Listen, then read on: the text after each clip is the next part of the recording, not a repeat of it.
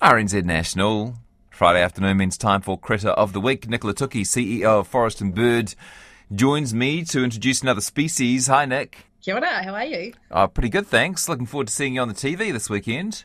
Yeah, thank you. Yes, I'm looking forward to it too. So I'm going back on the nation. Stir it up, mate. Stir it up. Well, you know me, I'm a bit of a shrinking violet. So. What else is new for you?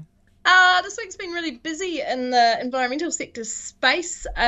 We Forest and Bird, Greenpeace and Oxfam, Aotearoa, spearheaded a campaign which we launched yesterday, I think, called Climate Shift, which is basically just about, and we've been joined by, I think, 34 or more other organisations, other big national organisations, and if people go to climateshift.org.nz, they can see what it's all about and they can sign it. It's basically a 10-point plan. I noticed that Federated Farmers came out, I think, the week before with a 12-point plan, so I'm pleased we could be slightly more concise. Basically saying, look, you know, we're obviously in trouble. Communities all over New Zealand are feeling the reeling from the impacts of climate change. Stop having your hands over your ears, decision makers, and focus on three things: real emissions reductions, supporting our communities, and my favourite one, restoring and rewilding nature. So if you're interested in that, please go and sign and pass it along, New Zealand. Yeah. By the way, have you seen this graph that's going around this week showing the current ocean temperatures this year? It's a terrifying graph.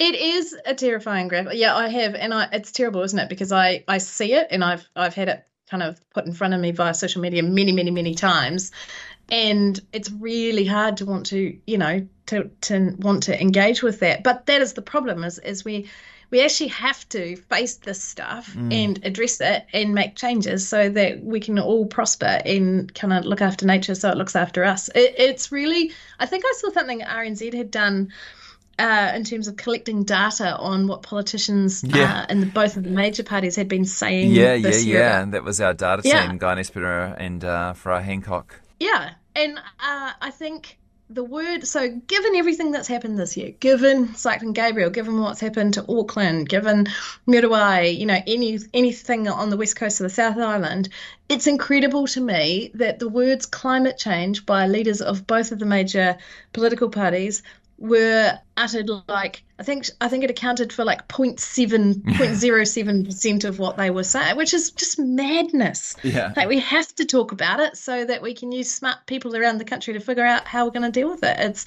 It's becoming a weird kind of very large elephant in the room, and it's kind of got slightly awkward that politicians just are choosing not to talk about it. And of course, one of the species we're trying to protect with this positive action is the papatua snakeskin chiton. How's that for a segue? That was great. I see where you were going there. I also just want to help you out here a little bit. It is the papatua snakeskin chiton. Yeah, that's what I said. That H is silent, everyone. Don't make that mistake.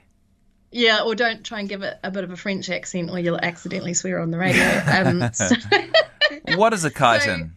So, a chiton is a mollusk. So New Zealand has about 3,500 species of mollusk, and about a third of those have not even been described. And mollusks are things like slugs and snails and, you know, the second largest animal group by number of species in the world. Whoa. Chitons often get kind of sometimes mixed up with limpets. So chitons are also known as suck rocks. Oh, that's good, isn't it? Yeah.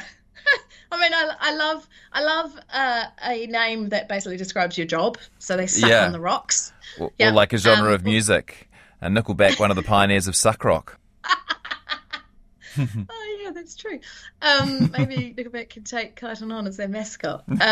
So they are occasionally known as coat of males shells as well. And they're the ones that you see sucking on the rocks that have like overlapping. They almost look like an underwater armadillo that's been squashed and then had a squashed snake wrapped around the edge of it. Does that make sense to you?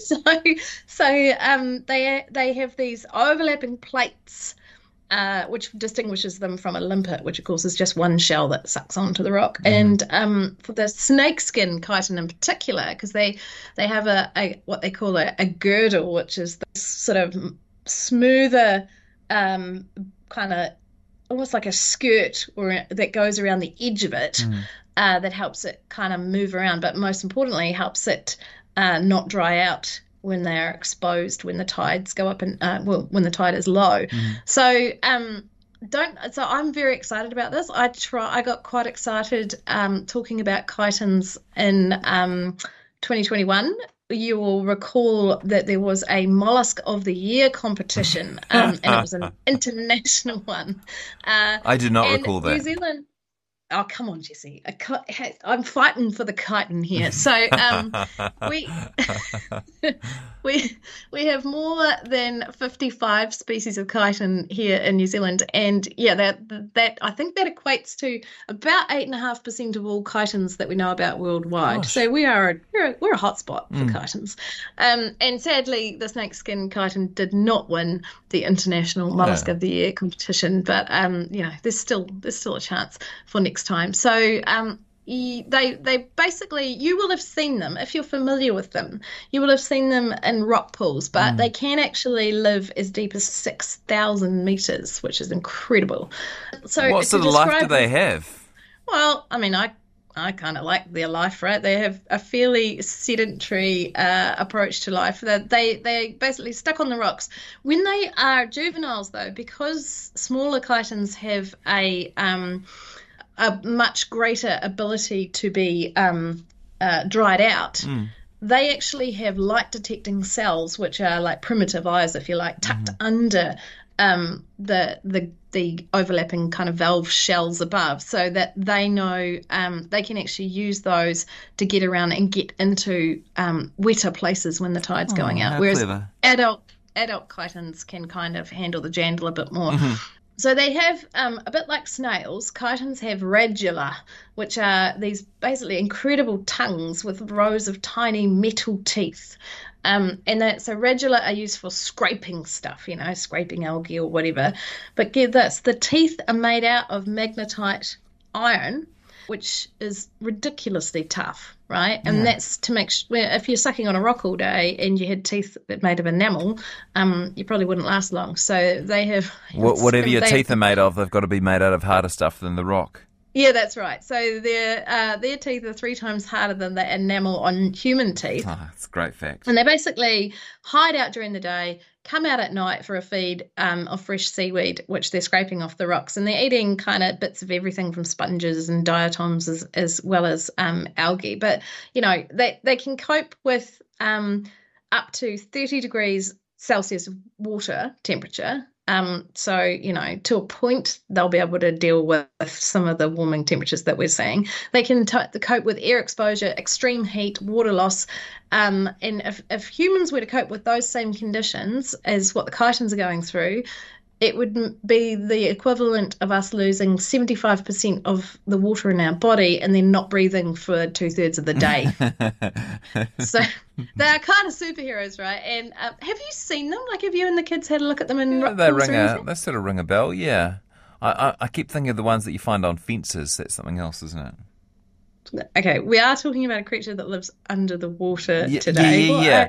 But, you sometimes find those odd things just stuck to your fence or stuck to, and you're not quite sure what it is. Like a praying mantis egg case or something. Maybe, yeah, something like that. Yeah. Okay. But same sort of shape, but different species, obviously, from the disdain I can hear in your voice. Probably. I know. It's a good thing you can't see my face. My team quite often tell me off in video call meetings. I'll get like a sneaky message from a member of my team if I'm on a conference or something, and I'm not really enjoying the way the conversations go. I should never play poker because I'll get a message from one of my team just going, face, you're doing the face. Meantime, I've just Googled those praying mantis egg cases. I had no idea that's what they were. That's a conversation for another time. Yeah, no, we can talk about that another time. So, but back to the snakeskin chiton. So, since you're being a bit vague on whether or not you've actually seen one, and Yeah. I do encourage you to go out and find them because there's nothing like rock pooling for big kids and little kids. They're basically about 6 centimeters long. They're shaped like an oval, and they have these sort of 8 plates that, make them that kind of armadillo type engineering in terms of being able to roll up if necessary. And it allows them to be able to wrap around under uneven rocks and cling on, and sort of surfaces that aren't ideal. And then they have this incredible stripy skirt around the edge, which looks very much like snakeskin, hence the name. And they are, that they are another one of these creatures that sort of hasn't changed for many, many years. There's 430 fossil species that we know about because their life kind of their approach to life is so successful. I am very excited to report that the largest chiton in the world is the gumboot chiton, and that's over a foot long and weighs more than 2 kilograms. Gosh, that That's sounds like amazing. it'd be a pretty good feed, actually. Yeah, and people tend not to eat chitons. They do get eaten by starfish and seagulls. We do have records in the past of densities of snakeskin chiton in rock pools of more than 200 chitons per square metre. So maybe if you're really starving, you could try and scrape a few off and chew on them, but I don't imagine they'd be amazing eating. But when you see them underneath, they look really cool. You can very much see that they're a mollusk when you kind of flick them off a rock and turn them upside down, although I'm not recommending that you do that, listeners. But you can see their smiley wee mouth housing their magnetite radula, which is also pretty incredible. The other thing about them is that chitons have a home base. And you sometimes see it on rocks. You'll see like an oval, like someone's carved an oval shape into the rock. That's so it's also known as their home scar, and they basically can return to that every day after they've been out feeding at night and settle back into their home base. And we have no idea how they do this, right? It's because either they have a topographic memory, which I'm very jealous of because I can't navigate my way out of a paper bag, or perhaps they are leaving like chemical kind of trails, like chemical mucus to guide them back. But my other theory that I love is what's been described as the compass teeth theory. So we talked about the fact that the teeth in the mouth of the snakeskin chiton are made of magnetite. So it's an iron magnetite. So there's a theory that perhaps they can sense the Earth's magnetic field and use that as a guide. Oh my gosh. All these things you would never think about if you just saw a chiton sitting on a rock, as I may or may not have done. Can't recall right now. Can you please rate the attractiveness of the snakeskin chiton on a scale of 1 to 10? I think you can already tell that I get pretty excited by a chiton, especially a snakeskin chiton. It kind of, there's a certain genre of women who like to wear snakeskin prints and that kind of, I feel like that's a little bit. Maybe they're channeling that. So I reckon they're stylish as, and I'm going to give them a whole 7. You find the chiton exciting? It's an exciting chiton. Oh, you did it. You did it for me. Thank you. Nicola Tuki, thanks so much. People can check it out on our website, rnz.co.nz/Jessie. Have a great weekend, and we'll see you next Friday. See you, Jessie. You too. Nicola Tuki.